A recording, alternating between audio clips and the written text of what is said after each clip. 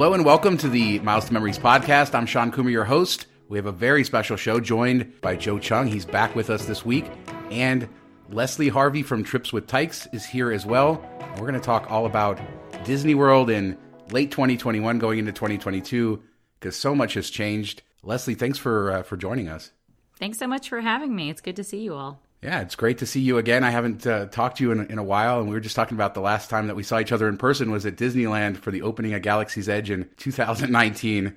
What a different world it was back then. A lifetime ago, it seems. I mean, wow, how things have changed. Yeah, definitely. And it's good to have Joe back. Joe was gone last week while we talked to Richard Kerr, and Mark is off this week, so nobody to make terrible jokes and laugh, Joe, so that's your department. I'll do my best to bring the dad jokes. Oh, we should also say, in case people don't know, Leslie and I also host a podcast, Disney Deciphered, which I think is partially why we're here, right, Sean? Yeah, we are going to talk all about Disney, and you guys are the Disney experts. Leslie knows both coasts, but she's really specializes in Disneyland. And Joe, I know that you just did 80,000 steps over 3 days at Walt Disney World to get caught up on all the changes there. So I'm looking forward to speaking to both of you. Couldn't have thought of two better people to talk Disney with. Yeah, my knees are still sore. And yeah, I was there for less than 48 hours. I would say that the 80,000 steps, a lot of it was purposely being inefficient because I was just kind of wandering around the parks to just kind of take things in. I wasn't like taking the most efficient pass between things. But yeah, it's been 3 days since I got back, and yeah, my knees are still feeling it. So we're creaky and old, or I am at least. Yeah, nothing makes you feel old like walking 40,000 steps in a day at Disney World. It'll show you right where you are in life. I've done that. Can't wait to talk about it. You know, for people who are listening, this is obviously a Miles and Points show. This isn't our Disney show. So we're going to talk more about, for people who are into travel hacking, trying to plan their next Disney trip. So much has changed. So we're going to kind of cover it from that perspective and try to give you an episode where you can kind of listen and be caught up with what Disney is on these days. Before we get into the show, just as a reminder, if you like the show, don't forget to subscribe in whatever podcast app you're listening to it in. And if you need more links, head to mtmpodcast.com. If you want to dive in deeper into the world of Miles and Points, we do have our Patreon at patreon.com/Miles to Memories, where $15 a month gets you access to our private Facebook, Discord, meetups, weekly content, all kinds of good stuff over there. Patreon.com/Miles to Memories. Let's get into the show. We have so much to talk about, and I'm really excited to talk to you guys about this. And like Sean was saying, this is a Miles and Points show. And Sean and I were talking about whether we should even do this episode. But it's like, if you have a family, if you have kids, let me put it this way. Even Ian Snyder, the biggest Disney hater on all of Miles to Memories, has taken his kids to Disneyland. So the way we think about it is, maybe you're not interested in Disney World or Disneyland right now, but at some point in your life, it is the one tourist destination that most Americans go to if you're in America listening to this. So, bookmark this episode, come back to it if you're not interested in it now, but hopefully we'll have a lot of interesting information for you for that time that you do plan that one trip. Because I think in the Miles and Points world, people go to Disney, I don't know, Sean, they go sort of just because they have to, as an obligation for their kids, or for, I don't know, a Miles to Memories Patreon meetup or something like that.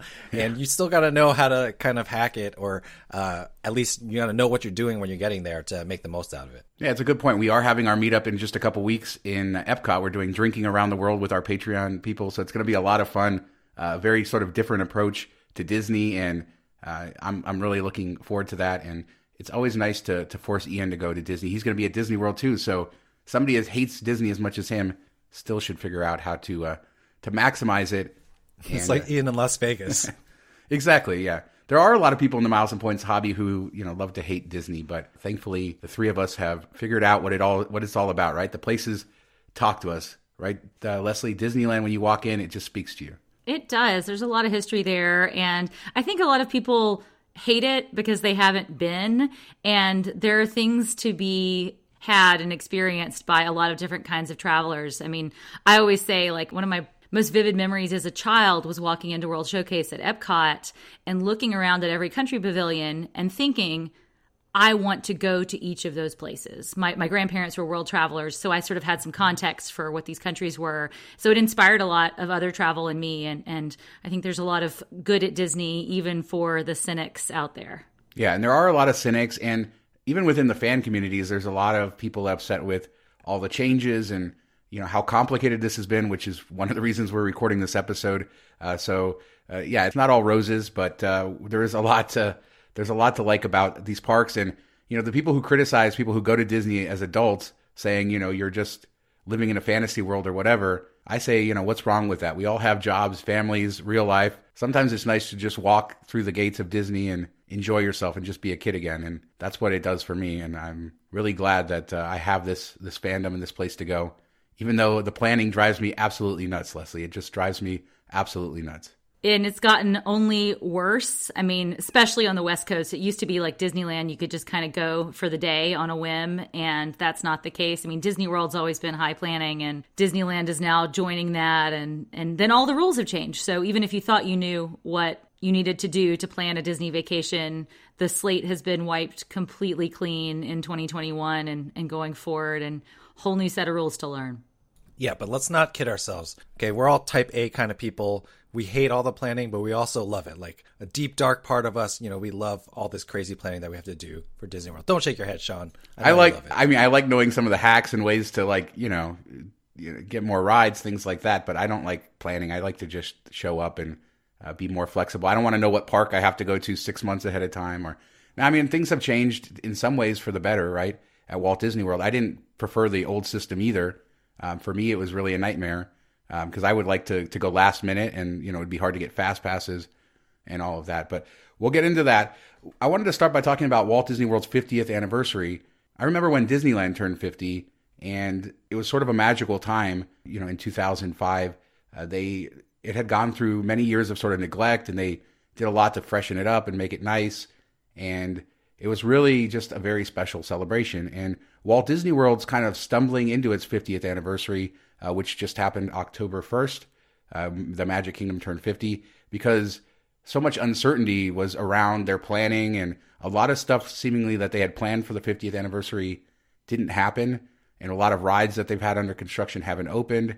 But how is it, Joe? How is the 50th anniversary going? I mean, they're, a month and a half in. We have new rides, new shows. What's going on at Walt Disney World for the 50th anniversary, and how long is that going to be happening? Yeah, so in typical Disney fashion, they're going to be celebrating their 50th birthday. I mean, they're kind of like my 4-year-old who tries to celebrate her birthday for 300 days of the year. Disney World is going to be celebrating its 50th anniversary until spring of 2023. So technically, the birthday was October 1st, 2021, but this 50th anniversary stuff is going to be there till 2023. So I'll start with kind of the stuff that Leslie and I in general don't really care about too much. There's this whole kind of blue/purple motif. They call it iridescent, EAR. I'm rolling my eyes. This is not a video podcast, but that's what I'm doing. And so, Mickey and Minnie are dressed in that. A lot of the characters' costumes are in that color. The castle has been painted pink, but that pink goes along with that blue and purple. So these are all kind of the visual embellishments that Disney has done to signify that it's their 50th, which, I mean, it's nice and all, but like I said, Leslie and I aren't too big into those things. Now, what we are big into is they have brought some new attractions, one of which is already open now, Leslie. Sure. Remy's Ratatouille Adventure has opened in Epcot in the France Pavilion, and this is a recreation of the ride that's already at Disneyland Paris. And so it's, not new to, I guess, the true Disney fandom. I'm sure you have been on it before, Sean. I haven't been to Paris. But yeah, I mean, it really is a nice addition to Epcot. Epcot doesn't have enough rides, and a lot of the rides it does have are still, throwbacky ones that Joe and I, being the Epcot geeks that we are, we love them, but a lot of infrequent Disney guests find them a little dated and bizarre and weird. So this is like a mainstream dark ride attraction. It's a trackless vehicle, the same technology that's in Mystic Manor and Rise of the Resistance to make the ride really smooth and be able to ride off of a track. So getting solid reviews. I think it just fills a hole that really needed to be filled. Yeah, and this is like not a top line attraction like Rise of the Resistance, right? It's more what Disney calls a D ticket. So it's, not their biggest, most headliney ride, but to your point, it fills out that ride lineup in a way that they really need it in the World Showcase part of the park, because people who have been to Epcot know that park is so big. And once you get to World Showcase, there's just not a whole lot going on, especially if you don't like shows and stuff like that. And A couple years ago, they redid Maelstrom, which is in the Norway Pavilion, to Frozen, and then they're adding this, and that's, I think, a really good addition. It's not my favorite ride in the world. When they added it to Paris, they added it basically as a headline attraction, and they sold it as an e-ticket as one of those premier rides, and it was a little bit of a disappointment there, but I think it fits perfectly in Epcot, and that little expansion to the France Pavilion looks beautiful. Have you guys tried the crepes there? I did not. I really wanted to, but just kind of the way that my schedule worked out, and there wasn't even that long of a line when I was there, but I was planning to overeat for lunch, which Leslie and I discussed about on an episode that's going to be upcoming. No one needs to know about my bad eating decisions, but I knew I was going to overeat, so I didn't want to eat at the France Pavilion before. Now, Sean, you've been to the Remy's Ratatouille Pavilion in France itself, in Disneyland Paris.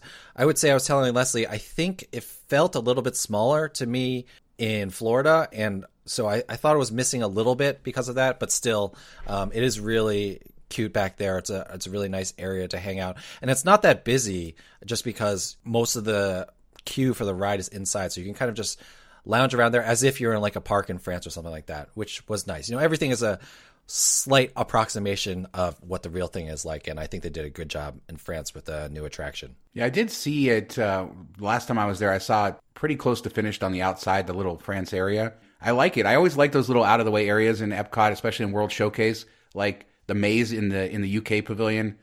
Some of those little back out-of-the-way areas, and this new France area is sort of built sort of behind the old pavilion, and I think it looks like a really nice area to do it. In France, yeah, it's a little bit more robust, a little bit more open. They also have the full service restaurant there in France that they don't have in Florida, but I've heard great things about the creperie, so I had to ask about that. But there are other new rides that are on the horizon for the 50th anniversary, rides that were probably supposed to open before now that have been delayed. Is that right? Yeah, that's right. We were supposed to get 2 e-ticket attractions, I think, in time for the 50th, until, of course, COVID derailed construction and all of that. We were supposed to get Guardians of the Galaxy Cosmic Rewind in Epcot, which is a new coaster over in, I guess it was used to be called Future World. I can't remember what the new names are for the areas in Future World and Epcot.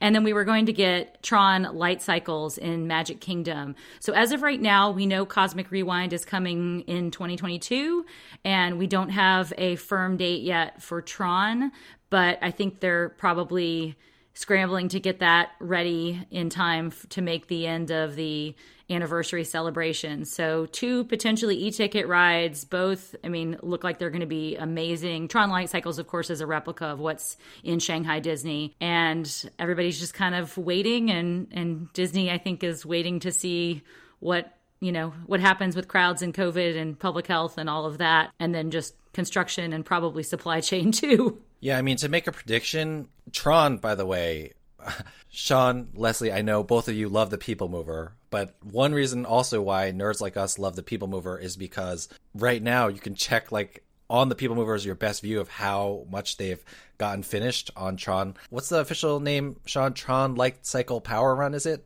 I thought it was just Tron Light Cycle Run, but it might be Power Run. I might have. Yeah, something like that. Leslie and I are not very great with the actual official names, but it is really coming along. I could see it being done by next year. And they've also announced that the Guardians of the Galaxy attraction, which they're filming the actors' roles in it at the same time as they're filming, I think, Thor 3 right now, because the Guardians are in Thor 4, Thor Love and Thunder. So Disney has already said Cosmic Rewind in 2022, so the Guardians of the Galaxy ride. Now, an optimistic view would be that maybe comes out in spring 2022, maybe summer 2022, and then Tron Light Cycle Run comes in October of 2022 for the new fiscal year, because the fiscal year starts on October 1st. However, if you're being cynical, maybe they save Guardians of the Galaxy Cosmic Rewind all the way to October 1st, 2022, and then Tron comes in 2023. So we will see, but we'll see at least one of them next year, and I think everyone, at least Disney fandom like ourselves, is crossing our fingers that we'll see both in 2022 before the 50th anniversary is over. But who knows, because if you think about it logically, they might, since this anniversary is running for 18 months, they might wait until the anniversary is over in 2023 to break out Tron, but we'll see. Yeah, I mean, it's exciting though that Walt Disney World, this is the headline, is getting 2 new roller coasters and 2 really high-tech, interesting ones. The Tron coaster it's all, we know the track is finished. It's a much more simpler ride compared to what Guardians of the Galaxy is. They could probably finish it in a couple of months. Just having been on the one in Shanghai, there are some intricate sets, but it's not anything that's too complicated, like what they're doing with Guardians of the Galaxy, which is going to be, synced to different videos. You're going to have different scenes as you go through it, kind of like a mixture of a dark ride and a coaster. So that's a much more complicated, I'd say, ride. So it's interesting that one's going to get done first, or that's what the rumor is. But nonetheless, no matter what, you're getting 2 new coasters at Walt Disney World in the next year or so. And that's exciting. And they're both, I mean, Tron is a fantastic coaster. It doesn't seem like it should be as good as it is, just being a motorbike coaster, which exists in a lot of other amusement parks, but it really is a spectacular experience, and one that I've enjoyed every time at Shanghai Disneyland. So definitely something to look forward to at Tomorrowland at the Magic Kingdom. Now, are they going to bring the train back? Yes. They have said that they are, or they've implied that they're going to bring the train back in 2022. And speaking for the 6-year-old boy who lives in my house, they need to bring that thing back sooner rather than later. The train is just kind of like an iconic part of Disney World. Walt Disney loved trains and the railroad, and they really need to bring that back to the Magic Kingdom. Now, we've talked about the new attractions that hopefully are coming during the 50th anniversary. I mean, Remy's is already open. There are also 3 new shows. We'll start with the, I guess, the B-side show, which is Disney Kite Tales, which is, think about it as a Macy's parade on jet skis, and the floats often crash into the ground on purpose because that's how they land the floats. So, I was so bummed that I left the parks early to catch an earlier flight, so I didn't get to see Kite Tales, but my flight got delayed anyway, so I should have stayed to watch Kite Tales. It is, I think, Disney fans kind of semi-ironically, but also a little unironically love it. It is definitely the least polished of the new shows that Disney has brought, but people are really enjoying it. It's a lot of fun to watch gigantic floats / kites crash into the ground. Leslie knows what I'm talking about. Both of us are. This is the one. The other 2 shows are bigger, but this is the show that we've been dying to see at Animal Kingdom. It looks really cool. It looks like they repurposed some of the jet skis from the Epcot Forever show that they had temporarily there. It does look like a lot of fun, and it looks exactly like what a Disney nerd would like. Guilty.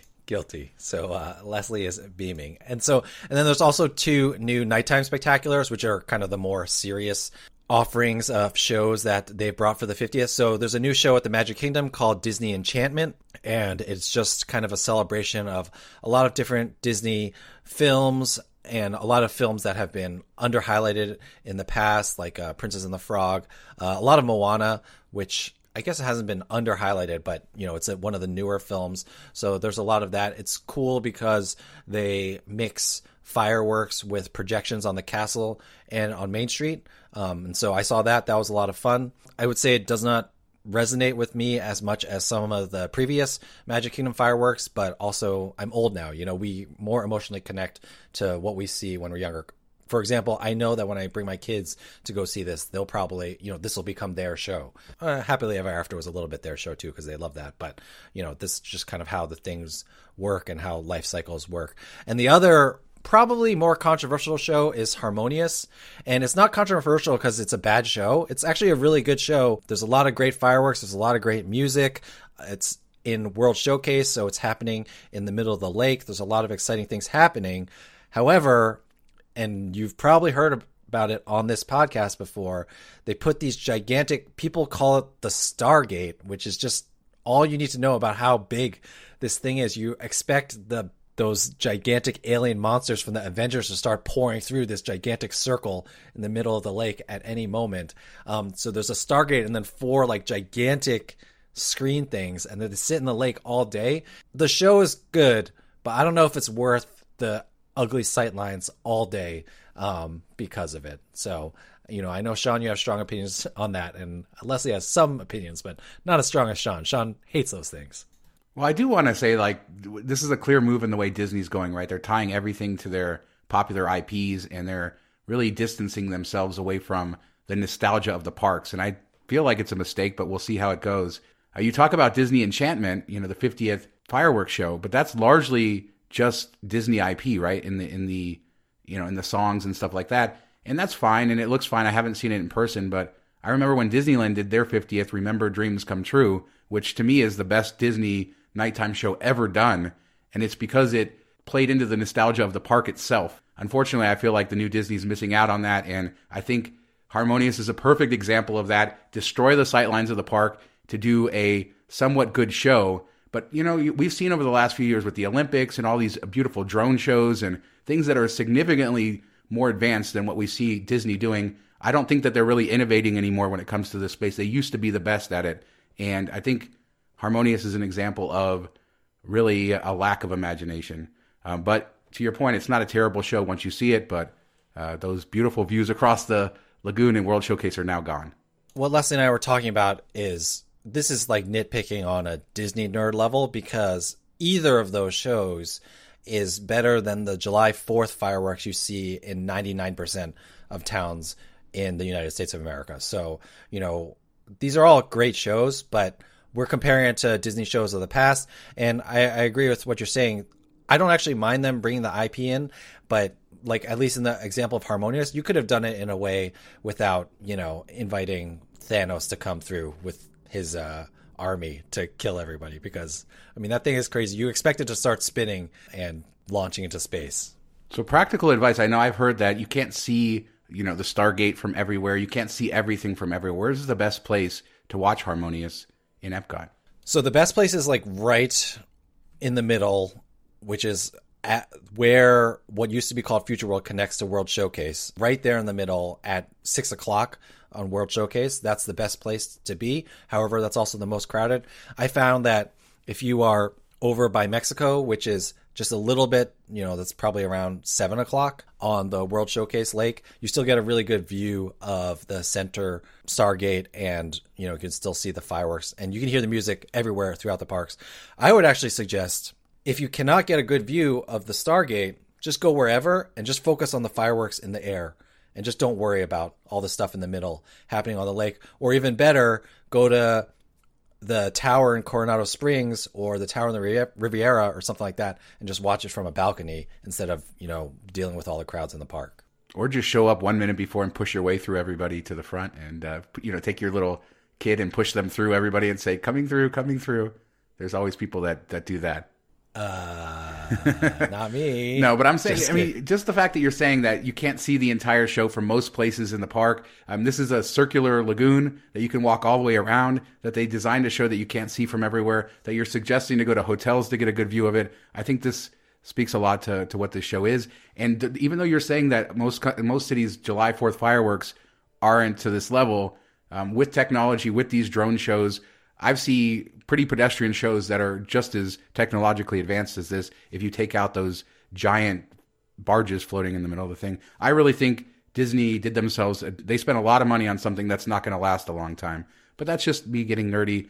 It's cool for people who haven't been there in a while. They have at least new shows, things they haven't seen at 3 different parks, as you say, and that's always good. Now, speaking of expensive, there's one more thing that we expect to open before the 50th opens, and that is the Star Wars Galactic Star Cruiser. Leslie, tell us about what this thing is and how many arms and legs is it going to cost people? The price is definitely off the charts. I think I haven't looked at pricing lately, but I know when it was initially released, like the cheapest thing for a 2-night stay for 2 people was well into the $4,000 range. So yeah, sky's the limit with Galactic Star Cruiser. This is a hotel, but it's more like a Disney cruise on land. You check in at a set time, you check out at a set time, you're with a group of people, the same group of people, Star Wars role-playing and going through different scenes and adventures. So this is really for the Star Wars super fans, or I guess people with a lot of disposable income. I don't know whether either of you guys, I know Joe, you haven't booked anything, but you booked Star Cruiser for some clients. Yeah, I'm really, really curious to see the reviews on this. This opens March 1st, and my understanding is it's pretty booked up for the first several weeks or maybe even months, right? Months, yeah. I think it's booked solid through March and April. I was surprised that so many people are interested. I booked some clients in April for a family of 4 for 2 nights, regular room. It was $7,000. The original price that Disney had given was $6,000, but that was at the cheapest. It looks super expensive. I think if they pull off all the stuff that they're thinking about, like you're supposed to be living a Star Wars experience, like people are going to be coming up to you and like asking you. I keep wanting to say the spice. Actually, spice is a thing in Star Wars, but it's Dune spice that I've been thinking about. But people will come up to you and ask you if you're smuggling and stuff like that. It's supposed to be a super immersive experience. I think if they pull that off, it might be worth the price of admission. But I'm not a big LARPer, not a big live action role player myself. I was thinking like, oh, do I want to book this just to try it out? And I was just thinking to myself like, who would I ask to go with me on this? Like even my nerdiest of friends, I don't know if I could be like, my biggest Star Wars friend, I didn't ask him to go with me, but I kind of hinted. I was like, oh, that new Star Wars hotel, what do you think of that? And he's like, oh, it sounds okay. So like, I can't even convince my nerd friends to go. So I don't know when I'll be able to check it out, but definitely seems popular enough that people want to do it. So Disney, maybe they've done their market research on this one and they'll come out ahead. But it is only 2 nights and it's really less than 48 hours because you check in at like 3 p.m. and you have to check out by 9 a.m. 2 nights later. It sounds like it's going to be a lot of fun and I'm excited to see what it's like. I'll let other people pay the money first and then if it looks really cool, then maybe I'll still not go, but at least think about it. What about you, Sean? Are you going? Or would you go? I mean, for that money, no. First off, the rooms look terrible. Let's just put it this way. They made these military-style rooms, so they're charging you an astronomical amount of money to stay in a subpar hotel room. Good pun. Which, is Disney's way, right? To charge you a lot of money to stay in a subpar hotel room. As people know, I'm not a huge fan of Disney hotels. But I think it's a unique experience, but that's just too much money in my experience. And I looked at the schedule. They're having you, it's not like you're going to the parks either. I mean, you are going to Galaxy's Edge for a little bit. You get a ride, each of the rides there. You get to have lunch there, I think.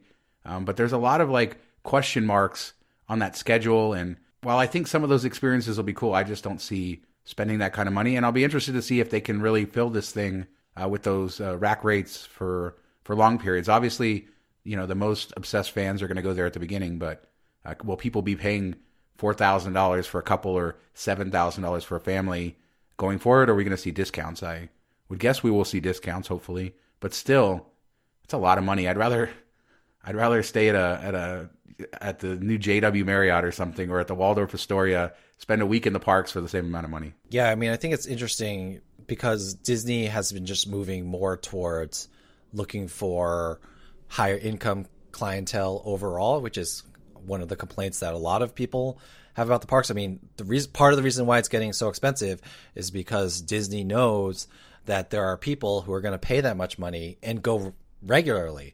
And part of me wonders with this Galactic Star Cruiser, they of course know that the diehards are going to go first, but are they betting that if they make it good enough for the diehards, they can just change things up every year, like make the cruise different yearly, and so that the diehards keep coming back? Then they don't need to attract new customers. They don't need to give discounts because the diehards are just going to keep coming back year after year for a new story if they do that. So that's all kind of inside baseball stuff, but stuff that I'd be curious to see. And from a just economics and theme park standpoint, interesting to see what Disney does with all that. Yeah, I mean, I think they didn't build it too big. There's not a whole ton of rooms in there, so it will be interesting to see. And I know this is an idea that they're considering for other IPs and other locations. So this is really a first test for them to see if this whole, LARP, live action role play stuff works, and if this is a new market for them. And we shall see. I mean, it's exciting though. If you're a Star Wars fan and money is no object, why wouldn't you do it? Money is an object. I can never think about money not being an object. So all right, well, let's talk about money being an object. Talking about staying on site versus off site and how that has changed from before COVID. I know you recently stayed at some third party on site hotels, right, Joe? But basically, the divide is Disney has their own hotels. Then obviously, there's a bunch of hotels that are off Disney property you could stay off. That's fully off property. And then there are some partner hotels like at Disney Springs and on property that get some other benefits as well. So, what is the landscape of staying on site versus off site?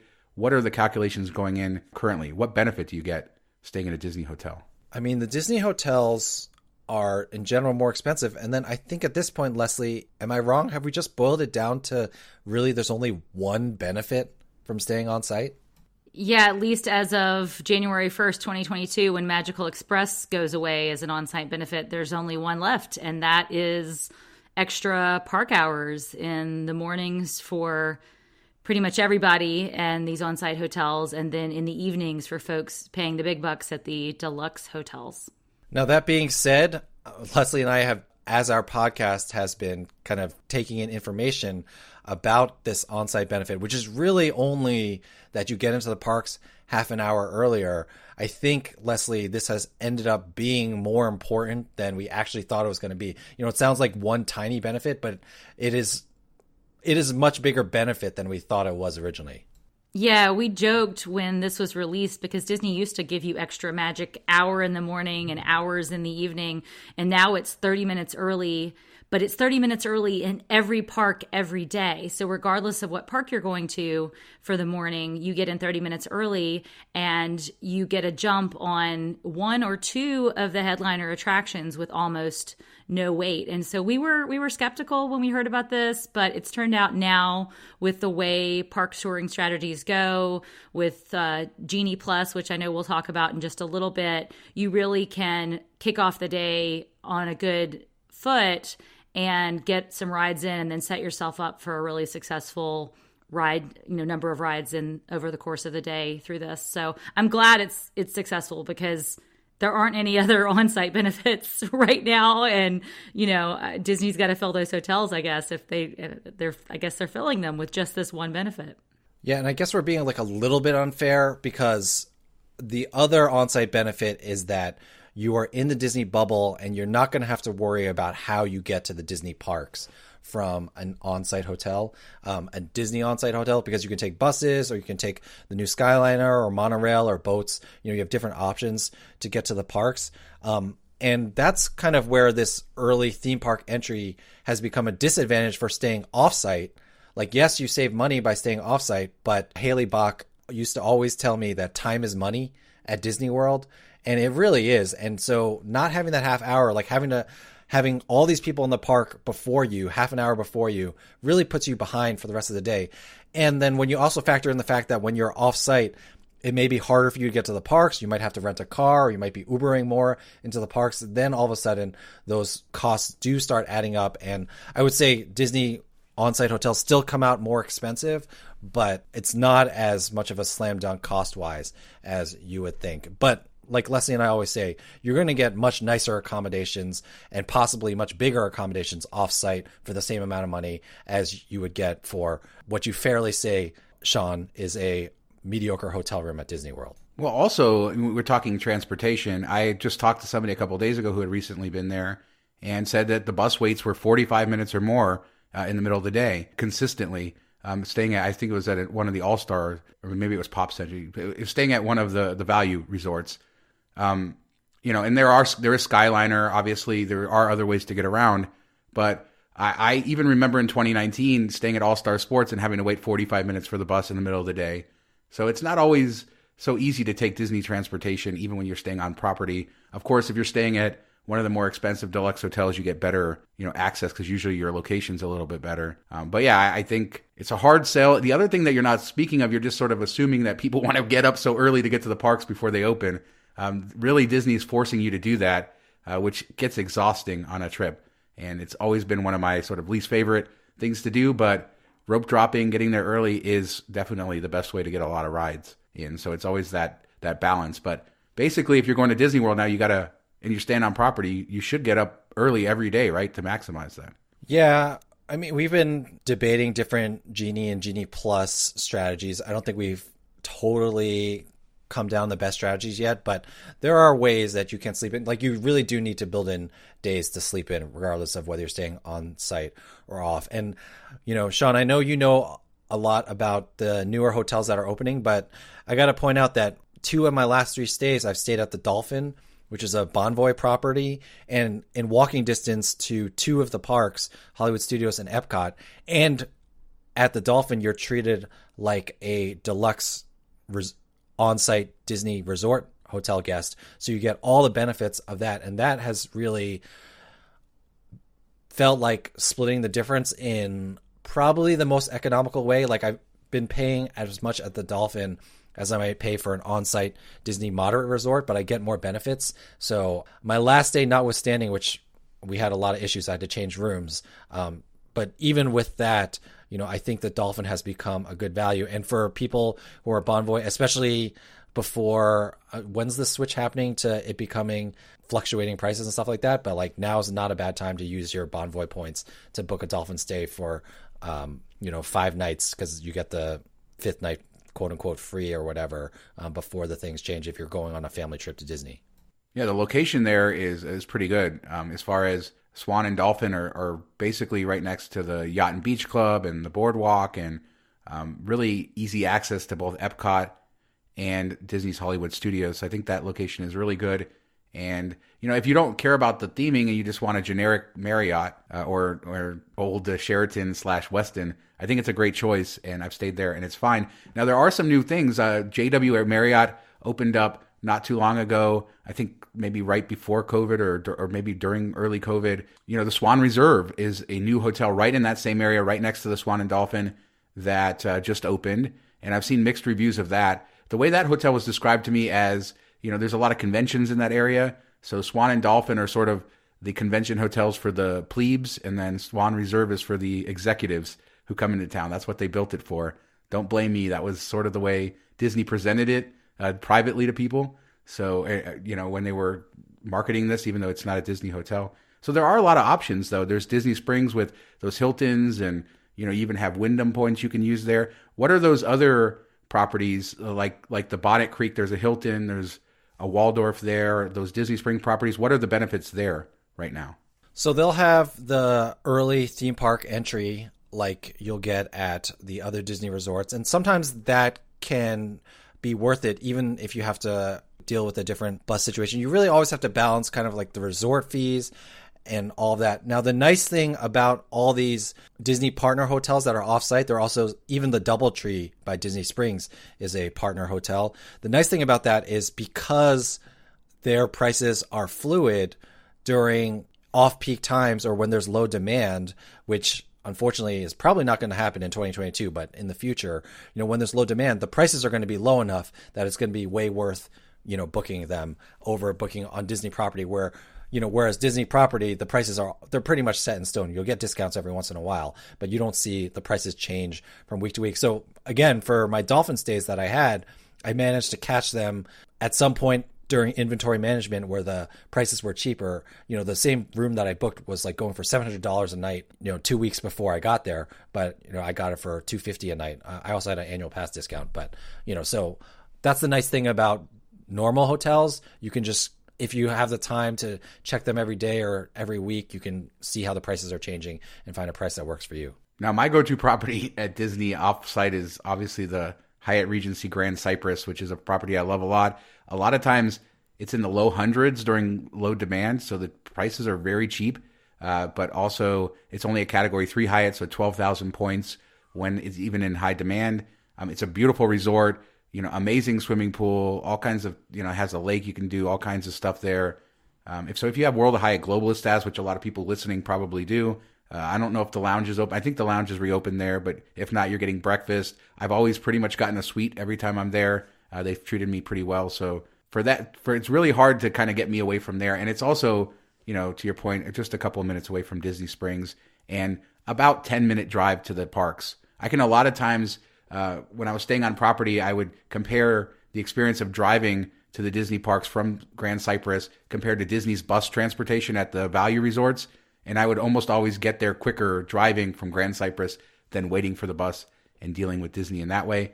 So that's really my go-to off property. But I guess if you really want to maximize the mornings, it's nice to have all those other points options at partner hotels, whether it's Disney Springs, Bonnet Creek, or some of the other on-site miles and points options there. All right, so you guys mentioned Genie Plus and Genie, and a lot of people might not know that the whole system that they were used to from before COVID at Walt Disney World is gone. It's all different, right? They made it very complicated, I think. They have their app, which is Genie, which helps you plan. Then they have Genie Plus, which is essentially paid Fast Pass. And, what the lane became the Lightning Lane, all these different names and confusions. And Can you guys help explain all this to me? Because I'm lost. I've tried. I've listened to your podcast. I've listened to everything. And I guess Genie Plus, Leslie, works kind of similar to how MaxPass used to work at Disneyland, right?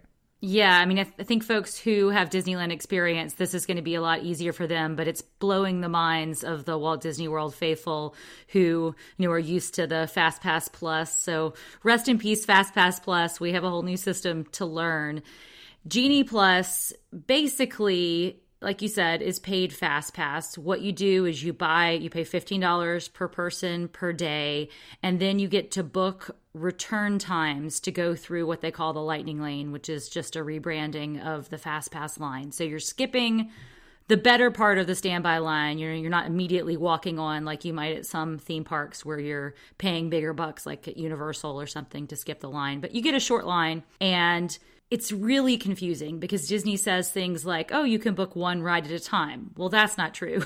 Joe had how many in your account, Joe, this past week? I think 3 or 4 regularly, if you know how to work the system. But there's a lot of rules to how often you can book. You can book at least one every 120 minutes. So if you're booking one in the morning, but you don't get a return time till later in the afternoon, you can keep booking other ones and while you wait for the ride that you have booked to come along. So it's really, really complicated. We just recorded last night, Joe and I did probably a 40-minute episode on the advanced tips and tricks that he discovered while he was there. But this is going to take a big learning curve. And I think the vast majority of Disney guests will never get beyond the beginner stage, which of course, for those of us who are hacker types, this presents a fantastic opportunity. Yeah, I mean, I think cynically, again, like the issue is people are going to spend $15 per person per day on this, even if they don't do it for every single day of their ticket.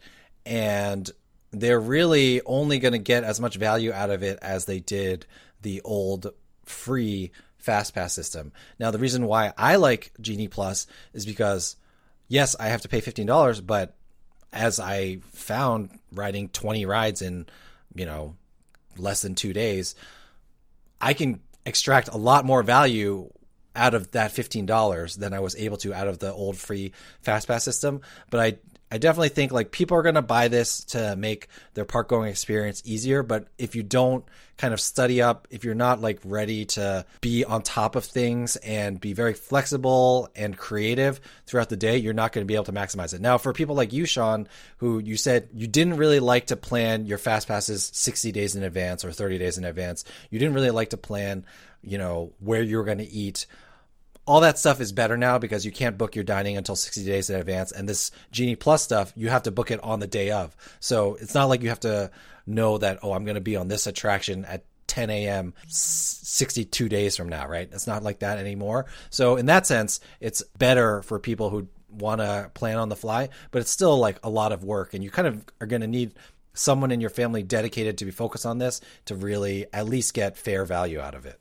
Yeah, I think the travel hackers or people listening to this probably are going to want to do Genie Plus, right? I think Disney said on their recent earnings call that 1/3 of people in the early days of Genie Plus bought it. So still 2/3 of the people are not. And if those numbers hold up, you really want to be, even though it costs you money, you really want to be ahead of everybody else. I remember, MaxPass at Disneyland stacking return times kind of similar to what you did. I'm glad that still works. Things like taking the kids back to the hotel, but being able to continue to book stuff every couple hours so that when you get back to the park at night, you have a bunch of rides strung together. I mean, is your recommendation, do you think that pretty much everybody should buy Genie Plus, or at least on days that they're planning to really hit the parks hard? I mean, I think this isn't going to fit in everybody's budget every day for sure, especially for families where this is, 4 and 5X, $15. But I think you really do need it for Magic Kingdom days. I think it also has pretty good value for Hollywood Studios days. Less so for Epcot and Animal Kingdom, just because there are so few attractions there that really ever have very long waits. So there's another way you can buy your way out of longer lines. There's individual attraction American Selection Lightning Lane. A couple of really, really popular rides are not actually on Genie Plus. You have to pay for them a la carte. So like Flight of Passage, Animal Kingdom. So folks who maybe really want to ride Flight of Passage but are happy just sort of taking in the ambiance of Animal Kingdom maybe should be paying for that and not for Genie Plus that day. Its highest value for Genie Plus, that is in park hopping. That's what Joe did on his full day that he had at Walt Disney World. Started in Epcot, I believe, Joe, and then park hopped to Magic Kingdom and got in, I think, close to 15 attractions, because you can only ride each ride once with Genie Plus a day. So you can't go ride one of your favorite roller coasters like Slinky Dog Dash 3 times. You're one and done. So you get a lot more value to keep moving to another park. And there are also like a lot of other hacks associated with having a park hopper. But again, that's another extra cost that you've added into your vacation to have that park hopper to maximize that Genie Plus. So it's really a situation where, you know, you spend more to get more, but like the more you spend, the more you get. And I mean, this again, this is kind of feels like the way Disney is going, which hasn't been the greatest, regardless of whether we can hack it well or not. And that's episode 196. For all these advanced tips, which, I mean, Leslie and I had to actually use pen and paper to keep track of what was going on because it was just too much editing on my phone. It was just easier. I asked my daughter for like a small notebook to bring to Disney World as I was taking notes on all the stuff that I was trying to do on physical paper with a pen. Well, thanks for putting in the work, and yeah, definitely going to listen to that episode. And it's just a good reminder how Disney has gotten very expensive, and you know, you're going to be paying for everything. And you talk about park hopping, but even park hopping is different than it used to be. You can't park hop until 2:00. Is that right? Yeah, that's right. Can't park hop until 2:00 at Disney World. So, you know, this is a big negative for those parks that don't have as much to do, like Animal Kingdom and Epcot. You might want to just hit, you know, 2 or 3 attractions in the morning and then hop for the better part of the day to Magic Kingdom. Can't do that anymore. So I'm hoping this isn't long for this world. I mean, this doesn't really make sense now that Disney isn't really controlling capacity anymore. I mean, yes, there are park reservations ostensibly, but, you know, the parks feel pretty full on, you know, higher crowd, busy days. So I'm not really sure. This is probably a staffing issue more than anything. And I think once they are able to staff up the parks a little bit more, this will go away. But famous last words. I hope I'm right. Yeah, I mean, you talk about staffing issues. Are the parking trams still not back at Disney World? How do you think I got 80,000 steps, man? Yeah, it's crazy. I mean, it's worse at Disneyland where it's like 1.5 miles or a mile or something from the garage. We did that earlier this year, and that's brutal at the end of the night, having to walk from the Disneyland gate all the way to the parking garage. Yeah, I mean, it's just a reminder that things aren't back to normal, even though, you know, they're moving to their celebrations and everything else. Now, how much do those Lightning Lane premium attractions cost? Because, you know, before obviously you had free fast pass, so you buy your ticket and now you get access to the system. Now you have Genie Plus where you can pay $15 and get, you know, a fast pass like access to many rides, but as you said, the best rides are sort of carved out of that. So if I want to ride those best rides, what am I looking at? So right now, the most expensive of those paid Lightning Lanes is Rise of the Resistance, of course, and it's $15. So that's the max right now. The cheapest one is $7, you know, per person, and you can only do 2 per day. So I guess, you know, you're looking at something under, you know, around $20 to $25 if you're going to do both of them per person, you know, plus $15 per person if you get Genie Plus at the same time. You don't have to get both of them together. I mean, this really does start to add up, but I mean, I don't think that $15 is going to be the maximum for much longer. I hate to put that out there into the universe, but Rise of the Resistance is selling out very, very quickly, and we haven't even hit Thanksgiving week, Christmas week. Wait and see what happens there, but they could easily charge $20 or $25, you know, starting in 2022. And that's what Disney does well, right? They raise prices. We saw when they brought Max Pass in at Disneyland, it was $10 a day, which was so amazing, and we all loved that. Then they upped it to $15, and I think they upped it to $20 right before COVID started. So yeah, Disney's going to keep pushing these prices up on everything as they determine it, and it's just not a cheap place to visit anymore. I guess Walt Disney World wasn't a place that you could visit without spending a lot of time on planning, so I guess it's still the same as it was in that way. You really need to know what you're doing going in and, you know, be prepared, for, as Joe said, to have the app and to know what's going on. But there is a lot of new stuff to see. And the park experience, Joe, is it much different than it was before? Does it still feel like Disney? Oh, it was pretty great. I mean, I know that some of what we've been saying has sound negative, but I had a ton of fun on my trip. I mean, it was just doing research. I really enjoyed it. I actually went to one of the after hours Christmas parties, which was really great. And I cannot wait to take my kids back. You know, I don't think the experience, I think at this point, you cannot hug the characters, but other than that and the train, pretty much Disney World is fully operational. And it's as normal as it's going to get. And I think my kids are going to have a great time out. We've already been discussing the things that we want to do. And, I think the nice thing is now you have to mentally plan for when you get there, but it's not as much pre-planning in the sense that you know where you're going to go. So it's a bit it's a bit in between from what it used to be, where like before, I would know where I was going to be on every single day 2 months before I got to Disney World. Now I know the general framework, and I have to do some research and know like what I'm going to do when I get there, but I can still kind of play it by ear when I get there. But the experience is still great. I think you're going to have a great time in 2 weeks when you go, and you'll see, Harmonious notwithstanding. But I still love the parks. And like I said, Disney knows that a lot of us still love the parks, and that's why, they can keep raising the prices because we keep paying it. So in the end, there's only so much I can complain because, I still love to go there. Yeah, it's so true. We do keep paying those prices, Leslie. We're crazy masochists, because I do like to complain about all the price increases. But then when I really am honest with myself, maybe I'll go a little less often or not, but I'm still paying those crazy prices.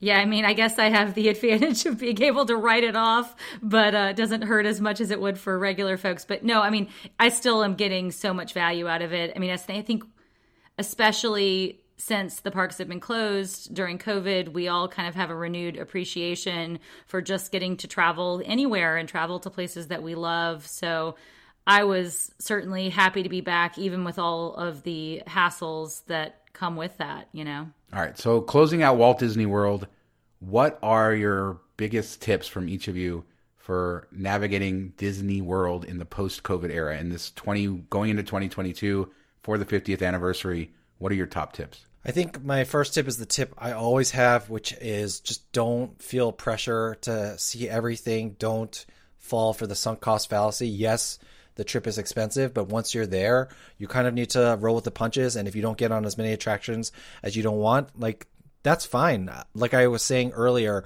I did a lot of loops around the park where I wasn't riding attractions. Like I rode 20 attractions. I was calculating with Leslie. I could have definitely ridden 25, 26 easily, but I decided not to. I decided to enjoy some of the atmosphere, some of the entertainment that was happening around the park, some of the music. Disney World as a theme park is a lot more than just the attractions, and you kind of need to take it a little bit slow and take it a little bit easy to appreciate those things, especially during the 50th when they have other random things popping up, whether it be, cavalcades with them dressed up in their 50th anniversary gear or whatever. So my number one tip is always don't try to do too much. And then the other thing I would say is choose the things that you want to prioritize and make sure that your financial investment goes towards those things. So if you're not prioritizing attractions, don't pay for Genie Plus, pay for a nicer meal. Right? Like you can pay for a meal at California Grill, which is super expensive, but then you can watch the fireworks from that balcony, and maybe that's a better investment of your time. Or if you do want to go on the attractions, then pay for that individual lightning lane to go on Flight of Passage or on Rise of the Resistance. So decide what's important for you and your family, and then make sure your financial decisions are in line with that. Because the way Disney really gets our money is when we spend money on stuff that we really didn't prioritize. And so I think in terms of saving your money, you're going to spend your money no matter what. When you go to Disney World, focus on what you really want to spend your money on. And then you'll end up feeling much better about everything when you're done. What about you, Leslie?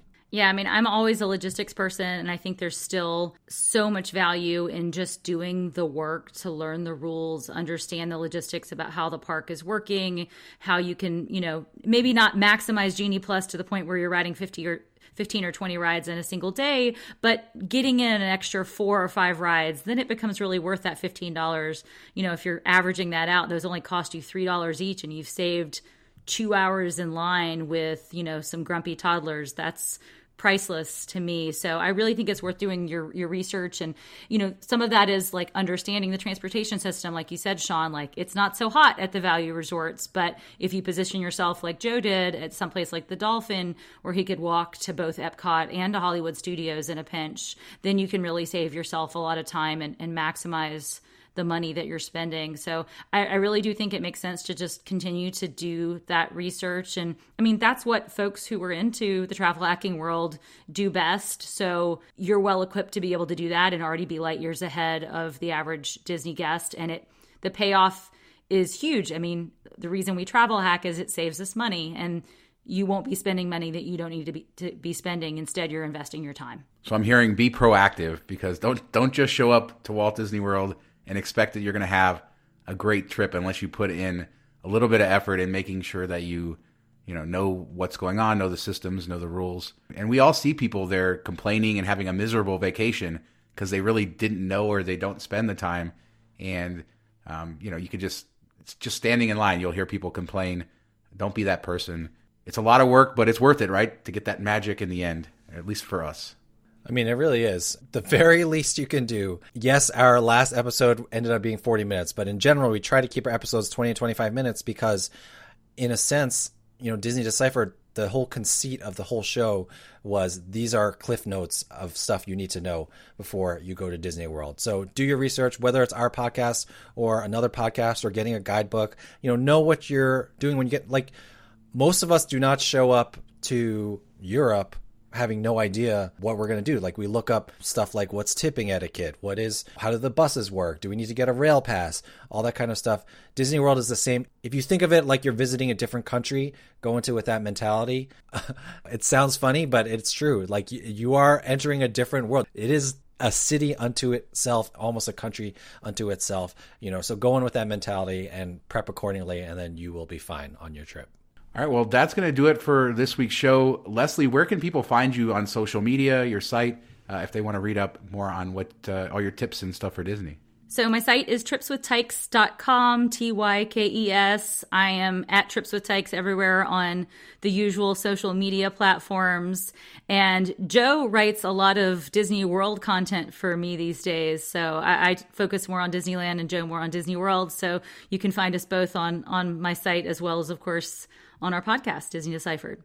Fun fact, Leslie, Sean, and I all started writing at the same time, and 2 of the 3 of us have gigantic websites now. Something I always love to remind myself when I'm going to bed at night.